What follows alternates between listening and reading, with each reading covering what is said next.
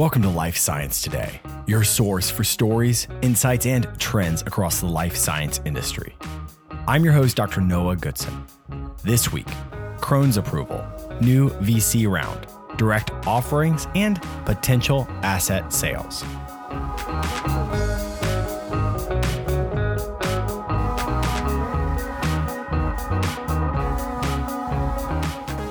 The views expressed on Life Science Today are those of the host and guests.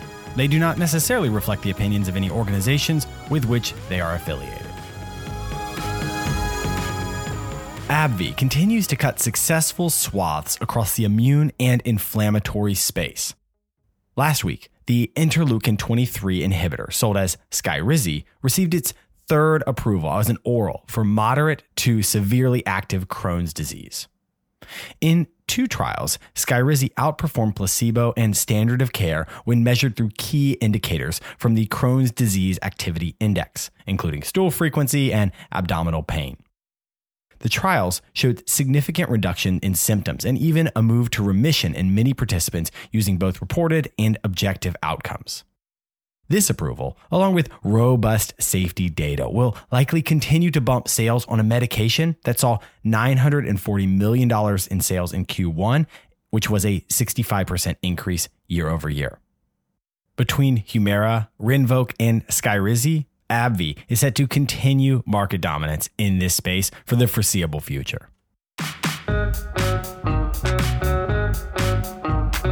Third Rock Ventures has raised their third fund, this time of $1.1 billion to invest across the biotech space. Their track record includes names we've discussed on this show, including Decibel Therapeutics, Bluebird Bio, and Agios. This brings their total raises over the last 15 years to $3.8 billion, with investments in more than 60 companies and 18 products brought to market. The latest fund is more of an alignment with an ongoing trend. It says there's still money and investment in the biotech space. Yes, there was a slowing, and yes, markets are a bit bearish, but the fundamental drivers of biotech growth seem to still exist, if slightly more subdued than in 2021. And while Third Rock may not be the largest fund, they remain a key recognizable name in biotech venture capital. Scholar Rock has announced a $205 million registered direct offering at $4.90 per share. This raise is expected to close this week, with the goal of shoring up their finances as they continue to move through a pivot. The changes at Scholar kicked off in late May when they announced the loss of their CMO and the laying off of 25% of their staff. At the end of Q1, they had about $210 million in the bank, but with only 2 clinical stage assets and 1 key late stage spinal muscular atrophy therapeutic, they're focusing their finances on getting these across the line. As with many companies, running a registered direct offering is typically not optimal, particularly when it's paired with recent cuts, but the space for companies stuck in the middle of a pipeline development remains tumultuous. Scholar's objective appears to be cut the bleeding and then make a push to approval. This capital raise may be their best solution, with their stocks down 80% on the year. Speaking of solutions to raise capital, reports emerged this week that the Japanese pharma company Kyowa Kirin may be looking to sell up to $1 billion in pipeline assets in order to advance their more mature assets to full approval. Their wide-spanning pipeline contains something like 17 unique therapies in 35 indications across numerous therapeutic areas spanning phase 1 through approved assets.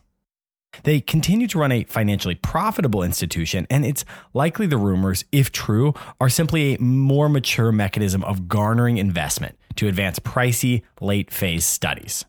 Specifically, one of their up-and-coming assets in partnership with the US-based May Pharma is a PI3K inhibitor used in oncology studies.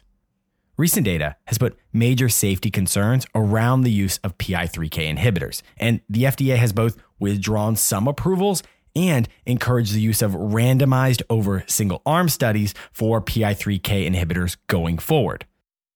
Some of this is, of course, conjecture. Who knows what Kirin really wants to do? But it remains on theme for this episode. As capital markets continue to flex, expect to see increasingly creative deals as pharma and biotech find ways to mix fundraising efforts with operational pivots, seeking to see products to maturity.